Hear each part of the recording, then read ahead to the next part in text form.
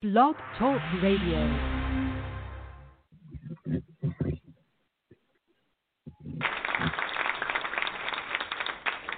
In my working life, I am ignored. I'm ridiculed and tested to my limit on a daily basis. And yet, I love what I do. I'm a teacher in a pupil referral unit for young people who have been permanently excluded from mainstream schools. For 25 years, I've worked with all kinds of different young people, most of whom have challenging behaviour. And I'm here today to be a voice for them, because their real needs lying beneath the behaviour all too often go unseen, unheard, and unmet. Now, these children are easy to dislike. They challenge our authority as adults. They disobey us and disrespect us. They can make us feel out of control and sometimes scared, like we're failing, incompetent, and powerless.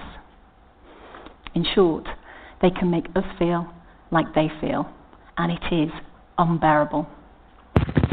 So in our schools, we prefer them to go away and be someone else's problem. But these are our most vulnerable and disadvantaged young people in our society, and they need our help and expertise the most. And yet we're failing them on a huge scale. Over the last 3 years in schools in England, we've seen a 40% increase in permanent exclusions. 40%. And in 2016, there were over 6,500 permanent exclusions. And the estimated cost of this over the lifetime of that one group is estimated to be over £2 billion. What we know about excluded children is that they're more likely to live in poverty, more likely to experience abuse and neglect at home. They're 7 times as likely to have a learning difficulty, special educational need. And over half of them are experiencing some form of mental health related condition. Ultimately, excluded children go on to make up over 60% of our British prison population. And they're not just other people's children. They could be yours, or they could be mine. Like the 15-year-old girl who helped to nurse her mum until she went into a hospice, who struggled to cope when her dad moved his girlfriend into the home. And then one day at school, she was walking down the corridor and another pupil made a really cruel comment about her dying mum. And she lashed out and found herself permanently excluded. Not long after that, she went into care. And I later learned that by the time she was 18, she'd become involved in prostitution. I firmly believe that with the right support, her life could have taken a very different path. Just imagine if she'd been your child. What would you have hoped for her? And what would her mum have wanted? We human beings are wonderfully diverse, but our needs are fundamentally the same. And our need for human connection is the most important. Dr. Brené Brown says connection is why we're here. It's what gives our lives meaning and purpose. And studies have shown that the happiest people have the most positive human connections. So when connections unravel, so too does our ability to cope with everyday life. And for children with challenging behaviour, they've often become disconnected. They've lost their faith in adults and any sense of security that they had. And if they could do well at school, they'd be doing it. But there are barriers standing in the way. There are reasons. And it's never, ever simply that the child doesn't want to. But knowing there are reasons doesn't help our mainstream teachers in their incredibly difficult jobs. Challenging behaviour in our classrooms creates anxiety, causes disruption to learning, and together with workload, it's one of the main reasons teachers give for their own mental health related absence. And ultimately, why some teachers leave the profession altogether. And this is where the ideas and approaches and expertise that staff use in pupil referral units and other alternative provision could be so useful if it was extended and utilised in mainstream schools. What my colleagues and I know is that without a significant relationship, we can't achieve a single thing. These children won't like us and respect us and do as we say simply because we're adults and teachers. Adults have often let them down, so we have to prove ourselves worthy of their trust. We have to earn it. Now, fortunately for society as a whole, most children follow rules. But it's been shown time and again that children with challenging behaviour follow people first and rules second. Put simply, if they like us, they'll feel safe. And if they feel safe, they'll relax. And if they relax, they're more likely to comply and to learn. I've asked countless pupils, young people, what do you think makes a good teacher? And their responses are typically the same. They say things like, the ones who are strict, but that you can still have a laugh with. Or the ones that seem interested in getting to know you. Or ones that treat you like you're a human being. I asked one young man in my pupil referral unit this question recently, and he said, I've never thought about that before, miss. Just give me a sec. I gave him a sec, and I waited. And eventually he said, right, get on to this, miss. I think that teachers, good teachers, are ones that you can have like a, like a proper bond with. Do you know what I mean? I told him I knew exactly what he meant. So is it possible for mainstream teachers to build connections with challenging pupils? I believe this requires a shift in thinking towards a greater sense of collective responsibility for these children. Now, many of us know that our current educational environment does nothing to encourage this. Schools are primarily rewarded on academic results.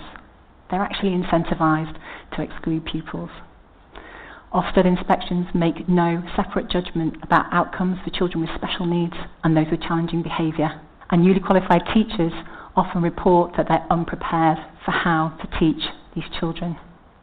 But there are things that teachers can do in the meantime. The teacher and author, Paul Dix, says, it's the small stuff. It's the daily acts of care. It's the perpetual generosity of spirit and the interest you show in their daily lives that matters most. Small things that can have a huge impact. And we shouldn't underestimate the ripple effect that one positive teacher-pupil relationship can have. There is nothing more beautiful to me than hearing one pupil that I've spent some time with say quietly to another pupil that's struggling to settle, "Nah, bro, leave it out. This is sound." Collective responsibility is where it starts. But if we want pupils with challenging behaviour to learn how to behave, we have to teach them explicitly and not just expect them to get it. And this is where restorative approaches to behaviour can be so useful. Now, these are not hug-it-out alternatives at the opposite end of the bring back the birch argument. Rather, they are tried and tested approaches designed to reinforce relationships. And they explicitly teach missing skills, like how to reflect on consequences, like how to develop empathy and a conscience. And they instill in pupils the expectation that reparation needs to happen. Detentions, time-out, exclusions and isolation do none of this. And we've got plenty of evidence now that shows that our current systems of punishments and sanctions are ineffective with challenging pupils. The head teacher and author, Jarlath O'Brien, says of fixed-term exclusions that they are inaction masquerading as action. They make us feel like we're doing something when we're doing nothing of the sort. It is respite. It is not improvement. So we need a new way forward if we're going to meet the needs of the most vulnerable and disadvantaged pupils in our society. Because while the world is full of tragic stories that we're helpless to do anything about, we can do something about outcomes for these children. So let's take collective responsibility and let's make connections. Let's share our expertise and integrate the best ideas. We should question and challenge an inspection system, and a culture that ignores them. How can that be right? And we should never forget that children with challenging behaviour are just children, doing their best to deal with what life has handed to them without any of our adult skills. And if they could tell you what they need, they would probably say something like, "Don't be scared of me. Please don't give up on me. Make me feel I'm important and give me hope that things can and will get better. Please see past my behaviour. It's not who I really am." So I'm joining with them today in their challenging behaviour to try to get their needs met, albeit in a more socially appropriate way. And I invite you to do the same. The only difference between all of us and the children I speak on behalf of is luck, education, and opportunities like this one. Let's make a difference. Thank you.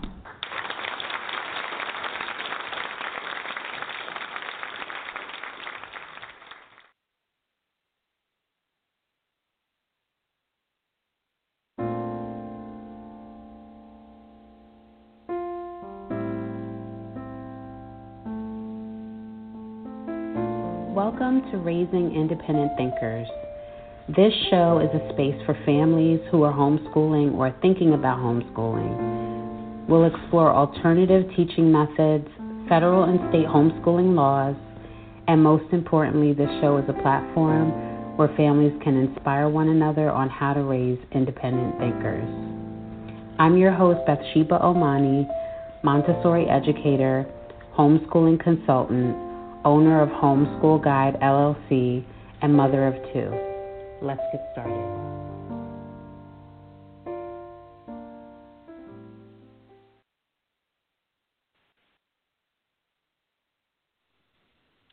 Good evening, everyone. Please send me a message if you can hear me. I just wanted to do a quick mic check.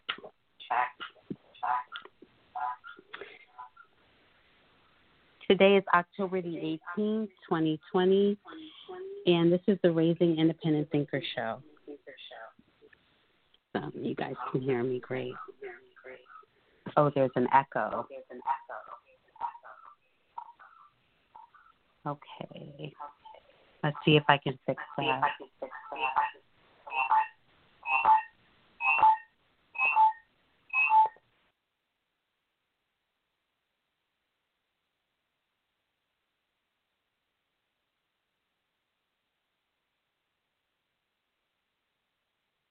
Okay. Can everyone hear me? I'm just going to do another mic check.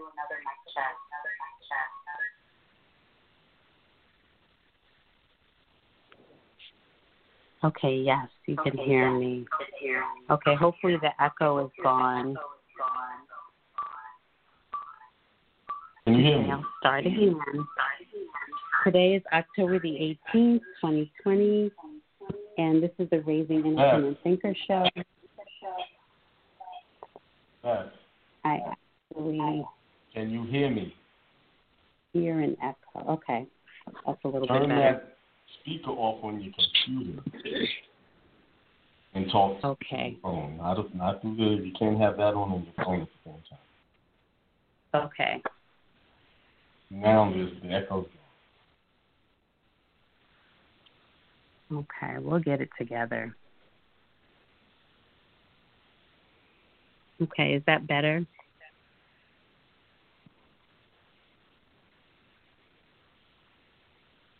Okay, great. Okay, hope your week has been going well. Again, mine has been busy. I'm helping my son and daughter get our kitchen remodeled so that it's accessible for my son who has cerebral palsy. And it has been a true learning experience, I think, for all of us because of this whole pandemic, epidemic, chaos that's going on. Certain things have taken longer than normal, so we're having to wait on building supplies and cabinets and furniture and things like that. And it's really not a complaint because when I look at the entire picture. I know things are going to get done, and overall I do feel blessed. So it's just another learning experience for me in patience. Okay, so this week I thought I'd change topics.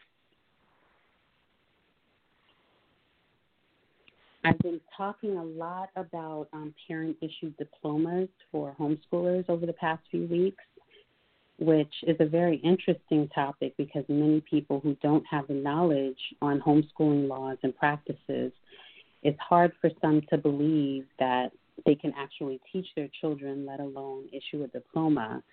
So I'll be definitely coming back to that topic in hopes to bring more awareness on our rights as parents. And I'm sorry, I'm using a different, I used a different headset tonight, so I just want to make sure I can hear you all when you call in, and you can all hear me. Okay, someone said I'm good. Okay, good. Okay. So the clip that I played earlier is called "What Can We Do with Disruptive Children?" And I actually think the word disruptive sounds so negative, but the speaker of this TED Talk, her name is Debbie Breeze, who's an educator and consultant who mostly deals with challenging behaviors in children within the school system in England. And I thought it was very interesting. She said one of the reasons teachers leave their professions is because of challenging behaviors and having trouble handling those behaviors. But as we know, as parents, we can't just leave our children when they're misbehaving. When they're younger, we might find someone to watch them periodically, but eventually we always get them back. And usually the behaviors still need to be addressed and dealt with. So I have a guest who's a very good friend of mine. Her name is Terry Morgan, and she will be joining us this evening. I'm going to open up her mic. Okay, Terry, are you there? Hi, Beth. Yes. Hi, Terry. How are you? Good. I'm good. I'm so happy that you're joining me. Thank you for doing that. So Terry's a longtime educator and mom, and she has lots of experience dealing with children with challenging behaviors. So I thought I'd define what a challenging behavior is. And I found it on Wikipedia, and it says that a challenging behavior is culturally abnormal behavior, frequency or duration that the physical safety of the person or others is placed in serious jeopardy, or behavior which is likely to seriously limit or deny access to the use of ordinary community facilities. So basically, if your child is running around and screaming in a restaurant, then that is considered a challenging behavior for most people. That's culturally abnormal. If your child is kicking and hitting you or anyone else, that's considered a challenging behavior. So, Terry, I know you've worked in different independent schools for many years, and I'm sure challenging behaviors for you is not really challenging because you know how to deal with them, but what do you consider that most people would say is a challenging behavior? I think when we talk about challenging behaviors, it can mean different things to different people. So over the years, working in classrooms with different people and also administrators, it really goes back to the person's comfort level. I've had teachers think that crying or pouting was a challenging behavior, where my take on it is if a child is expressing their dislike or their discomfort in a way that makes the adults feel uncomfortable, then of course it's viewed as being a challenge. But misbehavior is a behavior, like all behaviors.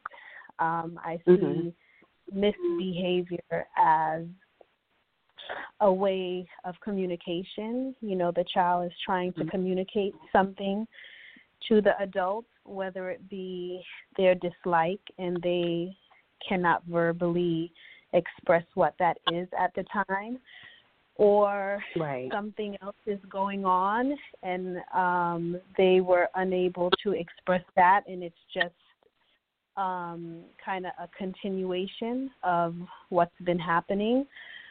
Maybe something in the home that hasn't been communicated to the adult, especially in the early childhood setting where I have most of my experience. It could be the last conversation with the parent. The parent took something away. You know, they didn't finish a special snack, and now they have to come in to the classroom and join the routine. But if the parent communicated to the teacher that, you know, John or Mary was upset that they didn't finish their snack, could they just finish it quickly, then that would have been resolved. So I just think that when children display what the adult deems as misbehavior, it's just another way of there's miscommunication between the two, and you have to know the child, get to know the child, and get to know the things that, you know, can set them off or the things that are off-putting to them. And I think the more you get to know that individual child, you could help them through that. Some children really don't have control over their emotions because they're immature. So when you help them out with techniques like breathing or taking a moment, then when they get upset, they can use those techniques to, I guess, behave in a way that is socially acceptable. And that's what school is all about, right? And that's what adults are here to do for children. For very young children, it is age appropriate for like a 2-year-old to stomp and throw themselves down because they're not mature enough to verbally work things out. So that's a behavior you may see with a 2-year-old, and then you can understand that, and you kind of help them through it, but by giving them a chance to kind of grow a little more, grow out of it. But if you see a 6-year-old doing that, then either they haven't learned or the adult hasn't, you know, helped them along by giving them techniques, or, you know, something else is going on, because then that's not a behavior that we would expect from a 6-year-old. So, again, it looks different for each development. And I agree with you. It looks different for challenging behaviors, looks different from one person to another. And I think that there's always a reason for every behavior. And as parents, it's important to try to understand why your child is acting out and why they're behaving this way. And I think when we can clearly see all the possible reasons why the child is acting a certain way, then we can support them making better decisions. So, yeah, like you said, for younger children who are still learning and understanding what's right and wrong, they're still very self-absorbed, which is normal. And they look up to adults as models. And young children imitate everything they see. So when we want to be mindful, of our own behaviors and how we handle certain situations, because the child is always watching, even when when we think that they're not. Yeah. So I want to get your advice on this. I saw a video the other day that I thought was a little disturbing. It was this family with a young child in a department store, and it just popped up on my feed. And they were in the toy section, and this little boy takes a doll baby off the shelf and starts beating it up in the store, just punching it and kicking it. And I would hear the parents in the background who was obviously they were recording this and just laughing and saying things like, oh, look at him. Where does he get this from? And just giggling and laughing. And it wasn't until the little boy started throwing the baby down and jumping on top of it that they told him to stop. And even when they told him to stop, he kept going. And then the video ended. But my question is, how long should you wait to stop a certain behavior? And, some parents may even ask, like, why didn't my child stop when I told them to stop? Mm-hmm. But what do you think? Like, how long do you think you should wait to stop certain behavior that you see a child doing? My take on a child that is in full-blown tantrum is the worst thing that you can do is give that attention when the child is having a tantrum, because it just escalates the situation. So, for example, if a child throws themselves down and they're yelling and kicking and screaming, by the adult saying stop, stop, stop, it doesn't necessarily stop it. It just adds to what's happening. So in the moment when you see that the child is kind of like calming down or stopping, then you can take little breaks, and you can say to the child in that moment, I see that you are trying to stop, or you're doing a good job at trying to calm yourself down, and kind of give them encouragement. And, you can even remind them that if you take a deep breath, that may make you feel better. But after the behavior has subsided, then have a conversation about it. Like, when you throw yourself down, you can really hurt yourself. And I can imagine that if the child did throw them down, they probably did hurt themselves. And, most times children do, and that child may have felt, like they had a sore arm or hit themselves somewhere. But you could remind them that, when you do that, you can really hurt yourself. And there are things that you can do when you are feeling upset, like take deep breaths, have a moment.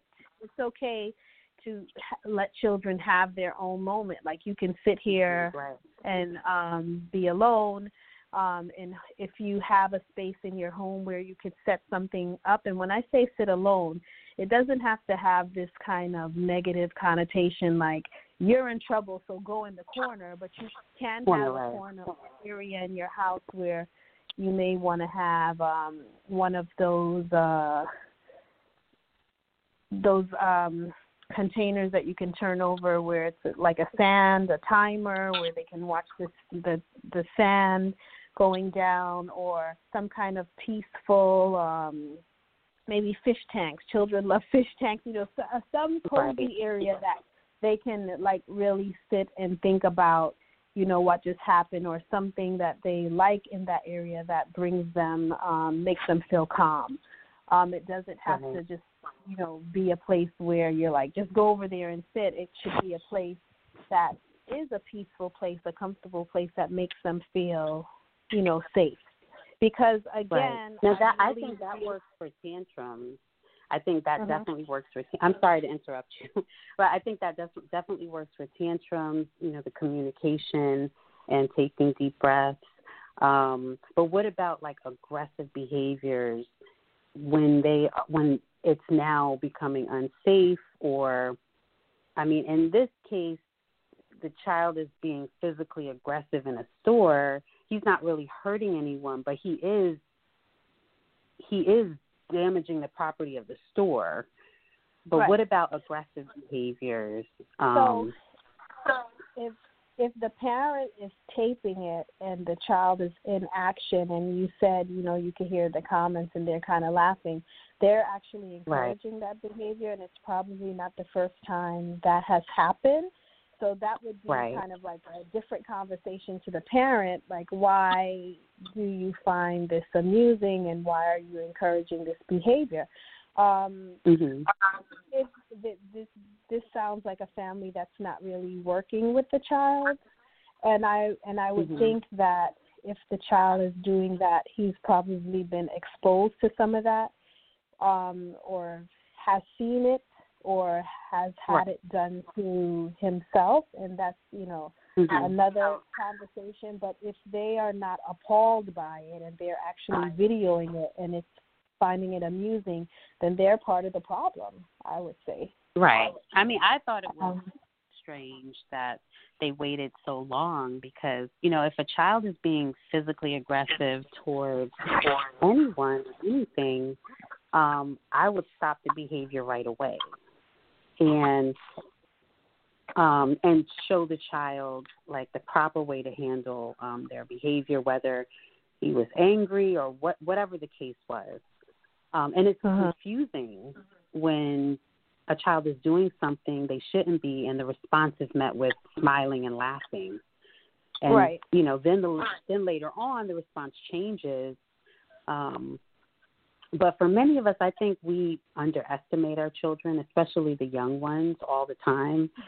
And if our responses are not consistent, then the child slowly begins to not trust what we're saying, and they won't respect what we're telling them.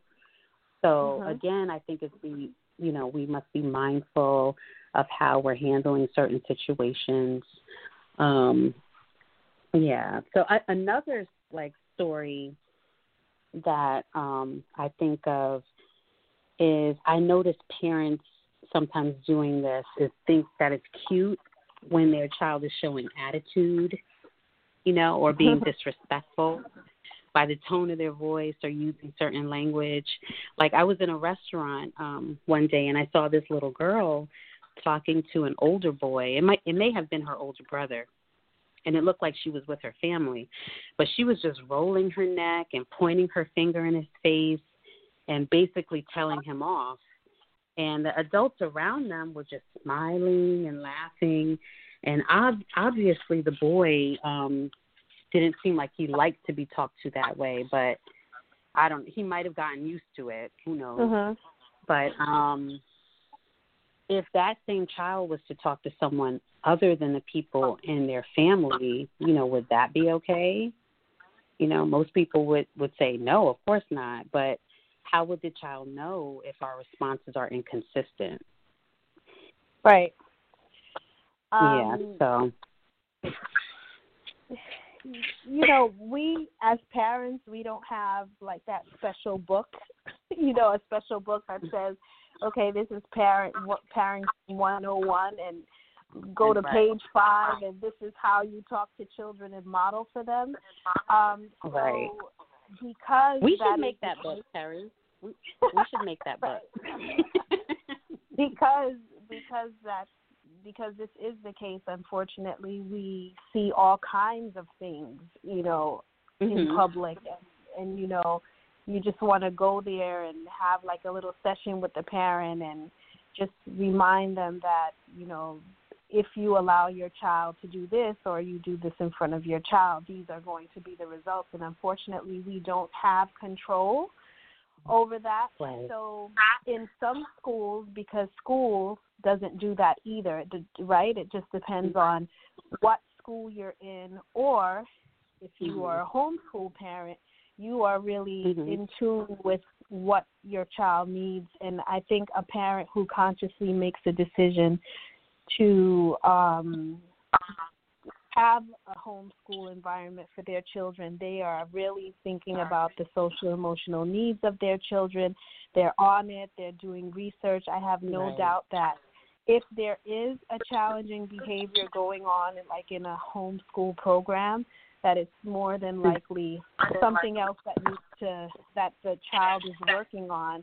Maybe there's a trauma that happened, or maybe a parent is not being, consistent, and that can be fixed. But if we're talking about children who are going to school, then it would really depend on that school program, if they're in tune with doing good modeling and really doing that modeling and giving parent education. Because I could speak specifically for independent school and in a Montessori environment, it's not just about, okay, your child is coming to school and we're teaching them. It really is a partnership.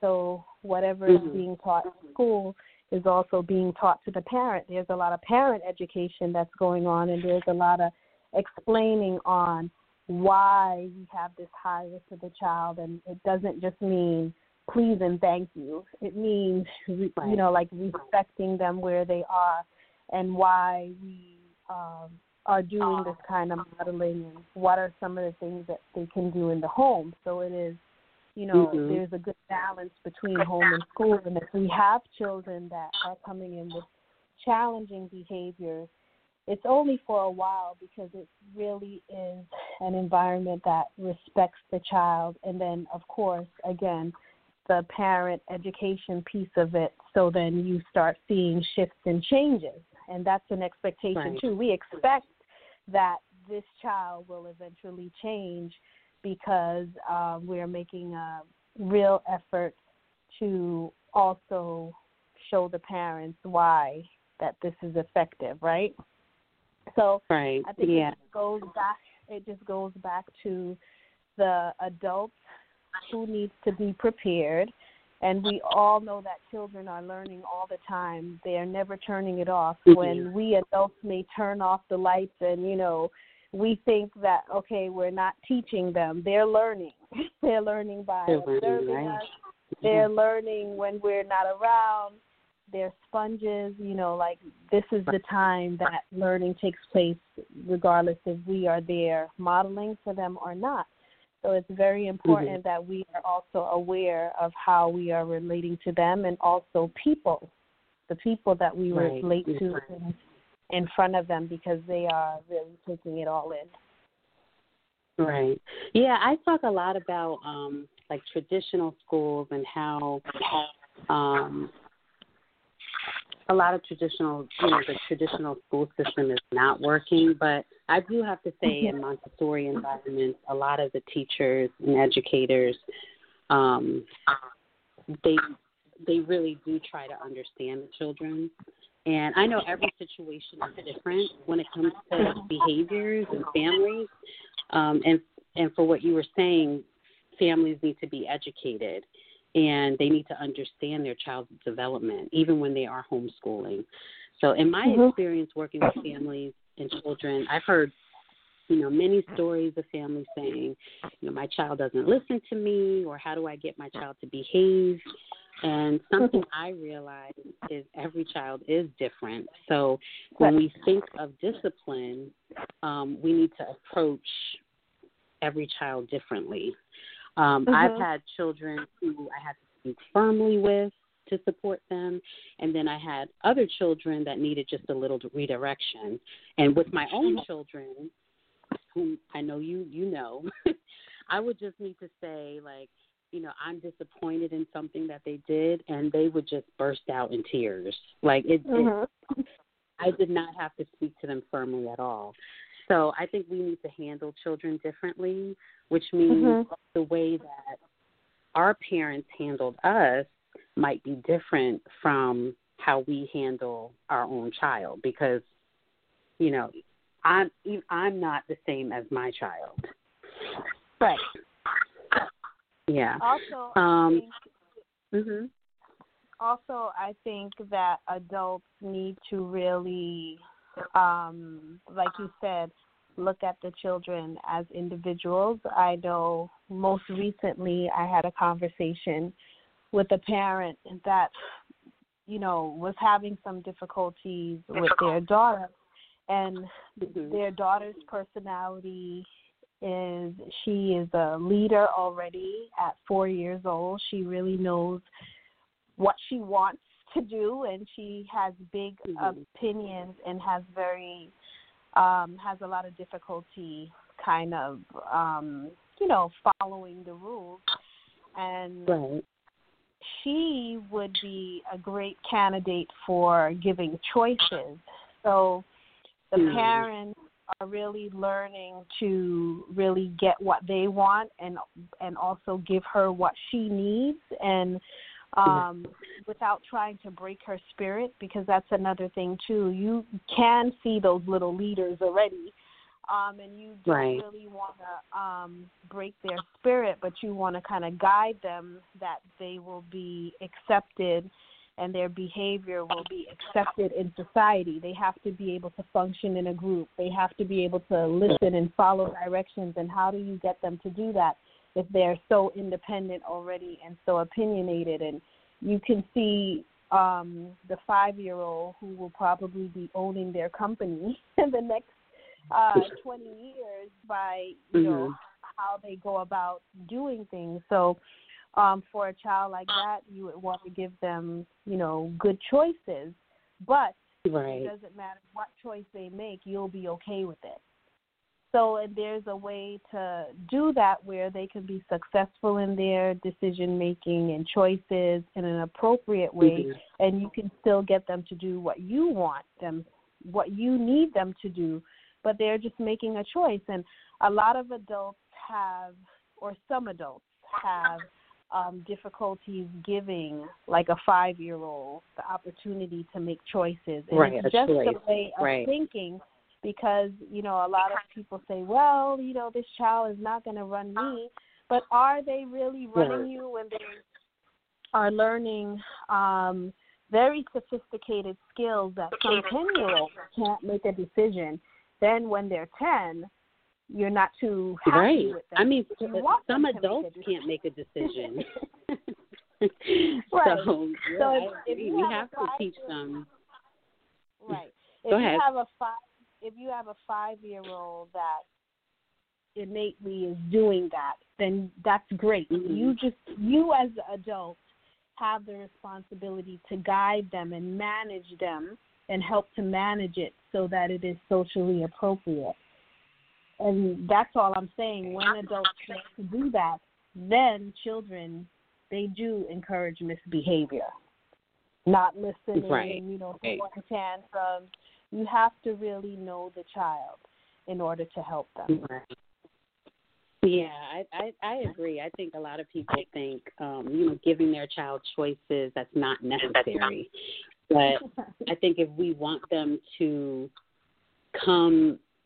eventually become independent thinkers and make their own choices when they're older, we have to start when they're younger. So, yep, that's definitely a good point. And so I've heard people say, this is like another topic, but I've heard people say when I was a kid, I would get slapped if I did something, you know. Or I would get a whooping. That's what I heard. I would get a whooping. And many people have memories of getting spanked or beat when they were a kid. Personally, I didn't have that experience of getting beat. I was on punishment, which was never really consistent, but that was my experience. And I know, you know, this is controversial for some people, but I think it's good to talk about.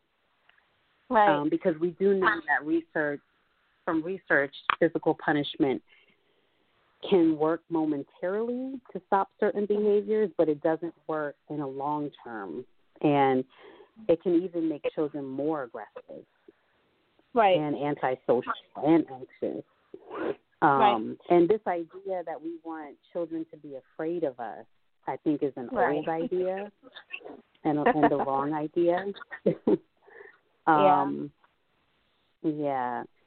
And I believe we should be more focused on teaching our children self-control and self-discipline without having to use physical punishment. Absolutely. I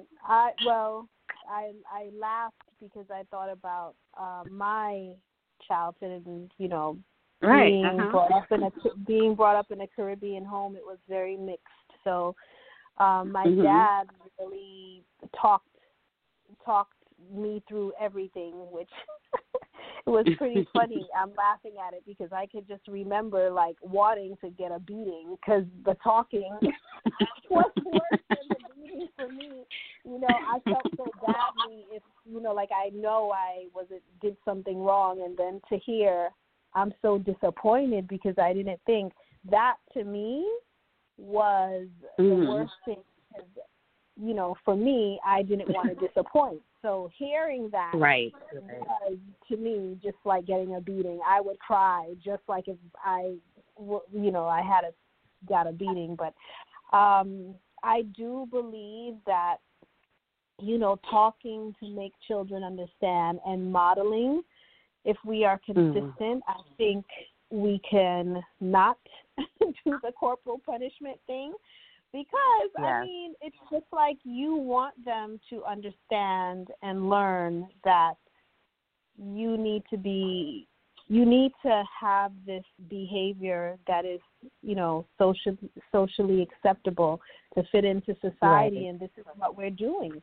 Like, so if you're modeling that and you're having these conversations and you're consistent, then all things should be okay. But, you know, children are children, and it's developmental, and you have to allow them to go through their developmental milestones. So if you have a very young child that doesn't have it yet, it takes the patience of the adult. For example, I see many 2-year-olds, you know, like I'm witnessing this. I'm in public getting slapped, you know? Slapped for crying out loud, or for screaming, or for throwing something, or for falling over. And I'm like, how do you know I'm 2? I'm screaming, or I'm grabbing, I'm throwing a tantrum. Right. So that's very, very appropriate for a 2-year-old. And every time I see it, I feel so badly because I'm saying, you know, this is, you're 2, right? You're 2. Right? How do we know this? Because this is what 2-year-olds do.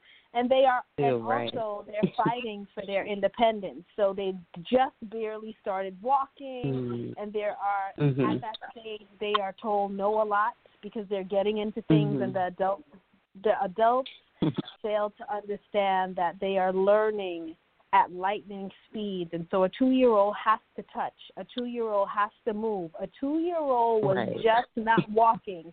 So for them, it's like, what? My feet are moving me around, and I'm doing all of this stuff. And, you know, the adults are trying to keep them safe, but they are trying to learn. Right. So, and I think modeling, like a lot of people don't think about modeling, like what you were saying, modeling. A lot of people don't think about that, but in order for us to teach peace, you know, we must be peaceful. In order for us to teach a child to have self-control, we must be in control of ourselves. And, you know, being consistent, I think, also is very important for young children. Having those routines, having consistent routines throughout the day, using consistent language. But, yeah, like you said, I think it's interesting because when I see it, too, when I go out, and I see parents dealing with their young children. Again, they're not, I feel like they don't understand the development. And I think once a parent understands the development, they can kind of help support their behavior a little bit more. Right. Exactly. And I think that acknowledging their feelings too. Like I know for younger children, they act out because they might not have the language to use, and they might feel misunderstood. Similar to teenagers, you know, teenagers feel misunderstood all the time. And because they're going through puberty, their bodies are changing, their moods and emotions are changing. So I think observing our children is important too, and that helps. Just watching how our children behave and feel before and after different experiences throughout the day. We can better understand them once we do that. Sure. Okay. I think also teaching a child how to wait is a good lesson on self-control. You know, I think now so many people just give their child what they want instantly instead of teaching their child how to wait. You know, I saw, I went out one day and I saw like a child was starting to cry, and the mother just gave them the iPad, you know, gave them the iPad, and I think that's happening more and more, like where children just don't know how to wait. Well, I do agree with that, and I also know that if we're looking at the context of a child being, once again, I'm making that reference to the Montessori environment and the classroom. That's why the materials, that kind of control of the amount of time the child is working with that material based on the steps that they have to take, that's all worked in to them, kind of like building up that tolerance and patience. And again, I think for the parent, for them just to understand some techniques and some things that they could even do in the home so that children can wait, right? Right. Then they wouldn't see that happening. But I think if children don't have the opportunity to do that, then we see, you know, tantrums and crying and the lack of patience. So again, it's just if parents have that information and they're able to do that, then that's great. But if the child hasn't had the opportunity to exercise, like waiting, and, you know, like, and turn taking, whether it be with an adult or another child in the house, then they're just not going to do that. Right? Yeah. Turn taking is a big one. Right. So if they haven't had the opportunity to practice that, then they're not going to do it. So it's a learned behavior. So what are some ways you think? What are some ways that homeschooling parents can help their children at home be in control and make good decisions? I know you mentioned giving them choices, which I think is important. Yeah, giving choices is a big one. Giving them choices and also finding out what the child really loves and likes, and making that kind of be a part of their day. I feel like when children really, you know, when you follow the child and you really get to know them and get to know what their interests and their likes are, and you fill their environment with that, they're generally happy. I mean, if they're on schedules where they're eating on time and they're getting their naps on time, and then their environment is filled with things that they love, then generally you really don't have a problem, you know, unless there's something, you know, medically happening wrong, you know, like something happening with the child. I think generally if they're eating on time and, you know, they're napping well, they're in a peaceful home where the adults are, you know, pretty relaxed and peaceful, then all is well. Right. So we have a caller. Harry, we have a caller. Do you mind answering a question from a caller? Sure. Or helping me out? Okay. I think I might know who this is. Hold on. Let me see. Okay, 980613. Can you hear me? Oh, I can hear you. Yes, Akeem. Okay. Hey, what's going on? How are you, Akeem? Good. I had a question. I got a hi, Terry. How are you? I'm fine. Good. All right. I want to rewind it back a little bit to this is when a child is acting. Right? Some of the behaviors you guys mentioned were typical. I can hardly. Is that better? Yeah, that's How's that? Better. Yeah. This is a little better. Right. That's better. So how you have a child, he's acting out, typical 2-year-old. But I have witnessed personally children trying to hit their parents or even using vulgar words towards their parents, like the B word. Like I saw a kid just constantly calling his dad the B. He's a B. Now, I heard both of y'all's stance on corporal punishment. At me growing up, I got beatings. I got spankings. That was the norm. So, I don't know about. I can't say personally, and I have 3 boys that I raised, and I followed the methods of my dad. With him. And none of my boys have displayed aggressive behavior at all. They say, when they're talking about studies, who are they studying? What type of thing? There's a lot of factors that go in with these studies, and who are they studying and coming out with these results, right?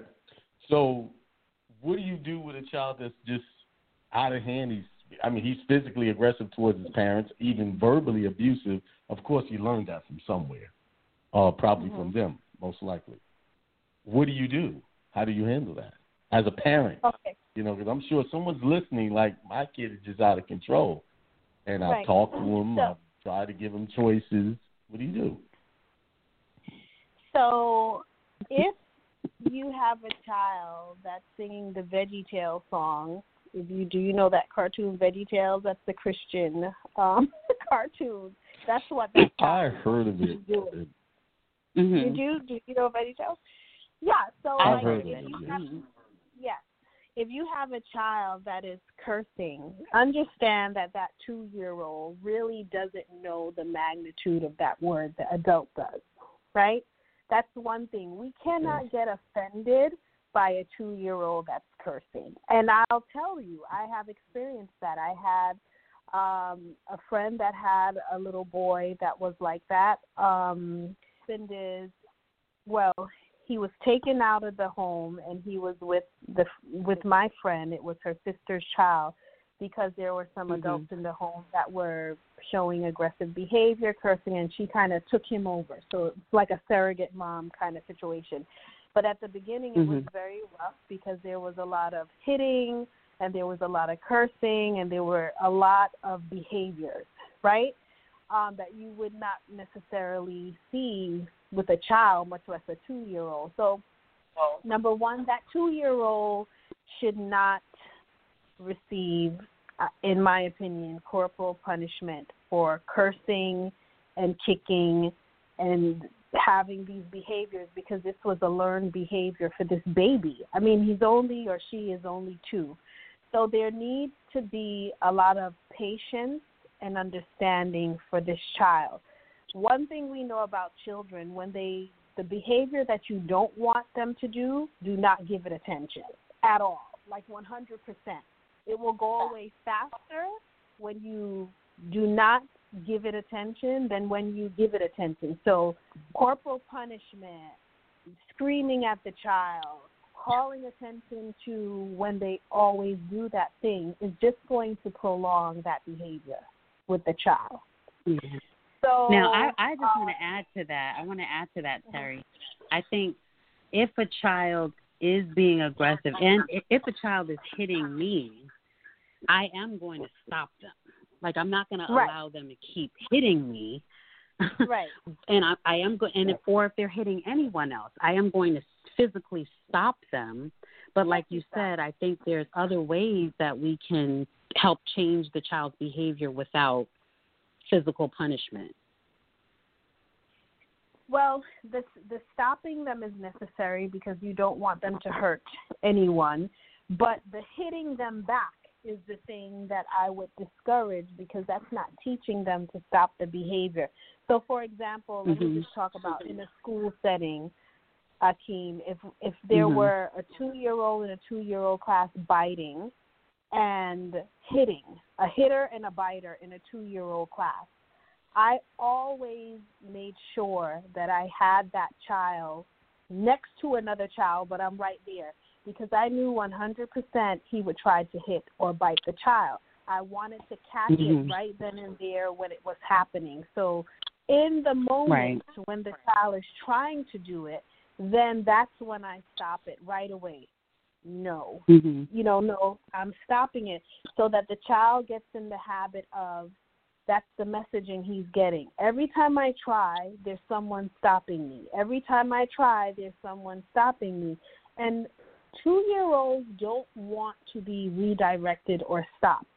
As I said before, they're fighting for their autonomy. They want to do the things that they want to do. So if you have the opportunity to stop that 2-year-old from doing that behavior as much as you can in the moment, eventually you are training them not to do that behavior.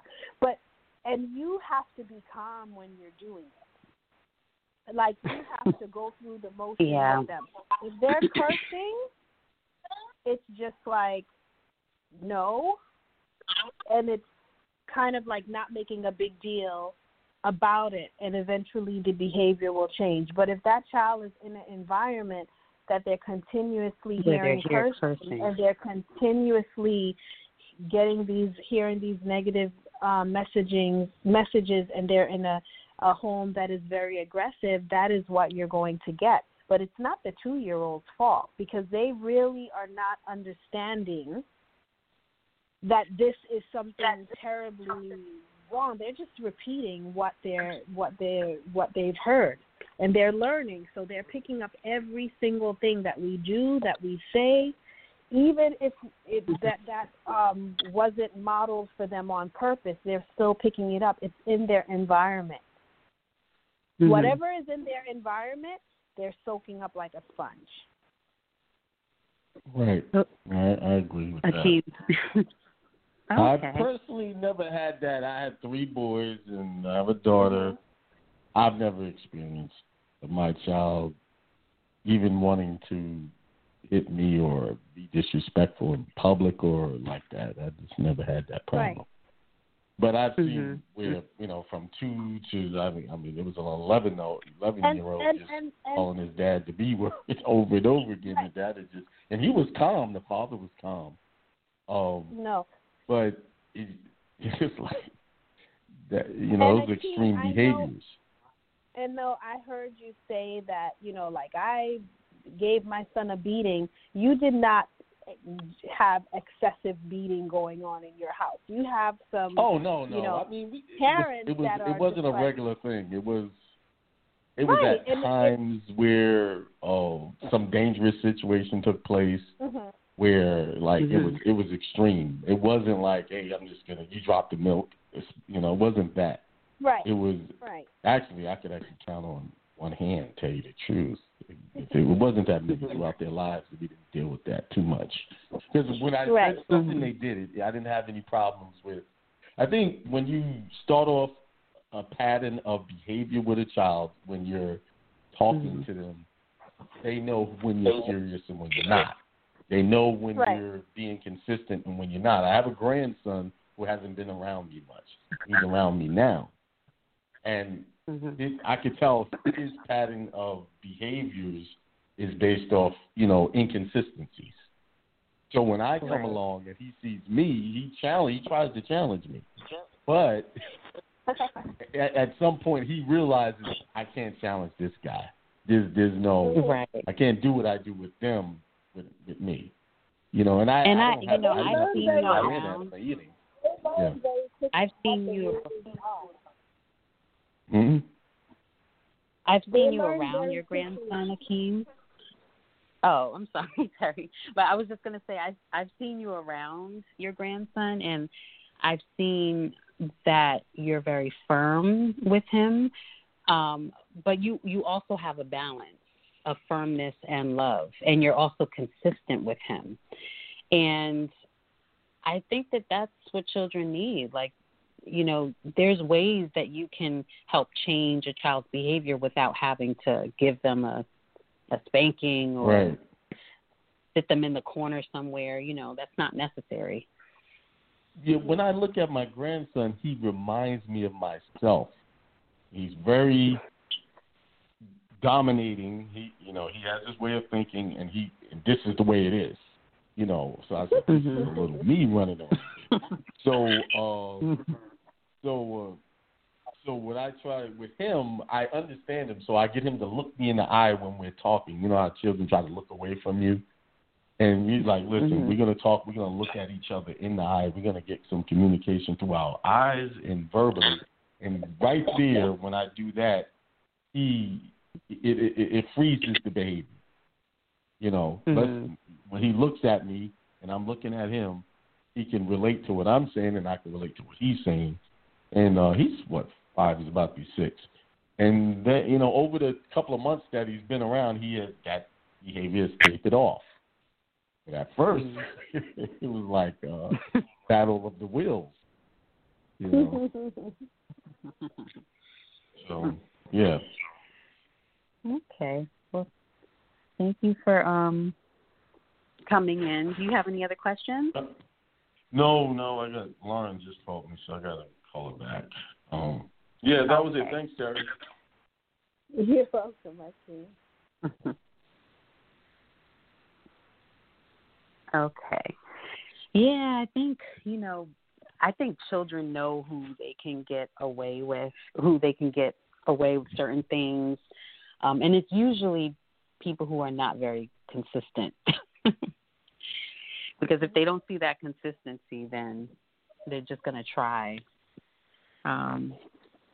So I actually went over my time, Terry. Okay. And I'm happy that you joined me. I was going to get a little bit into positive discipline, but I think I'm going to wait and do that another time. But I think I'm going to go ahead and end the show. Again, thank you for coming on, and hopefully you can do it again one day. Okay. You're welcome. Okay. Thank you. All right. Yes. I'll talk to you later. Okay. Bye, Terry. Okay. Bye-bye.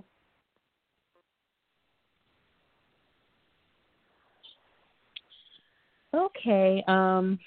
So I am going to go ahead and end the show on this evening. I hope someone got some good advice. Again, I'm happy that my friend Terry came on. And I'm going to go ahead and play another clip for you all. And I hope that you join me next week, same day and same time. Okay. Have a blessed week.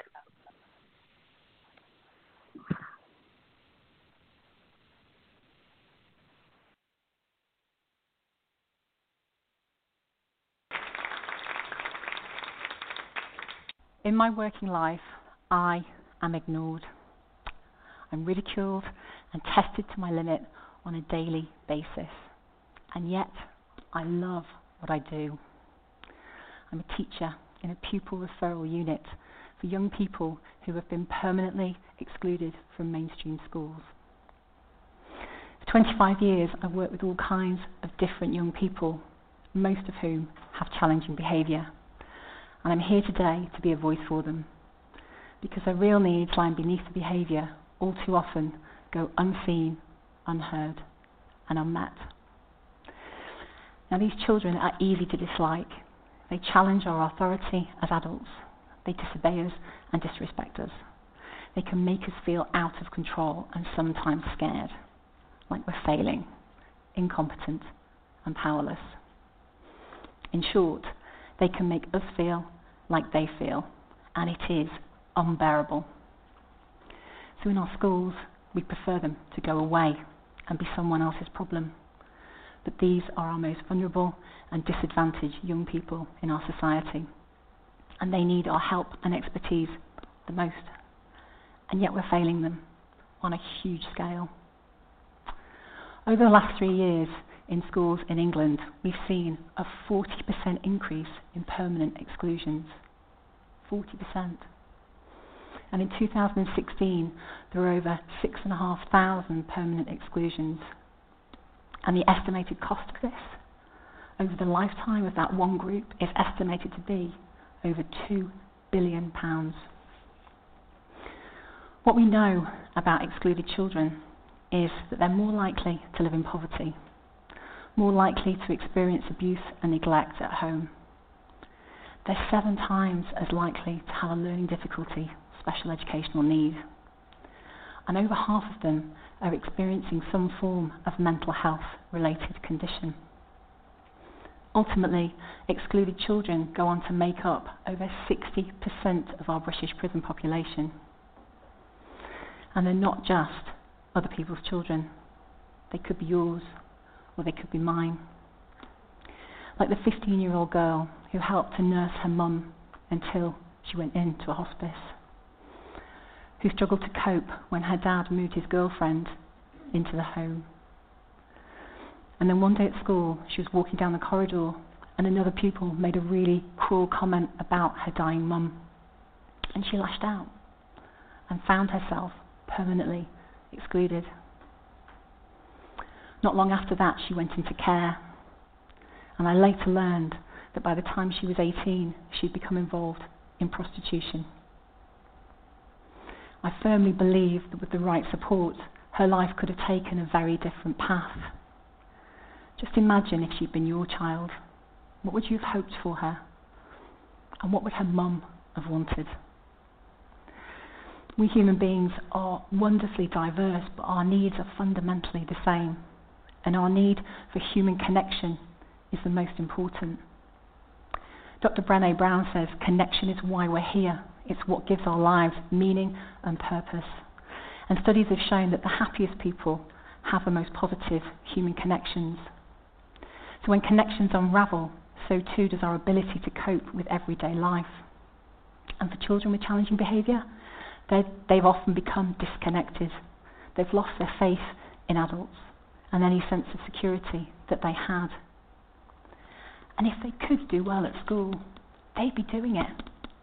But there are barriers standing in the way. There are reasons. And it's never, ever simply that the child doesn't want to. But knowing there are reasons doesn't help our mainstream teachers in their incredibly difficult jobs. Challenging behaviour in our classrooms creates anxiety, causes disruption to learning, and together with workload, it's one of the main reasons teachers give for their own mental health-related absence, and ultimately why some teachers leave the profession altogether. And this is where the ideas and approaches and expertise that staff use in pupil referral units and other alternative provision could be so useful if it was extended and utilised in mainstream schools.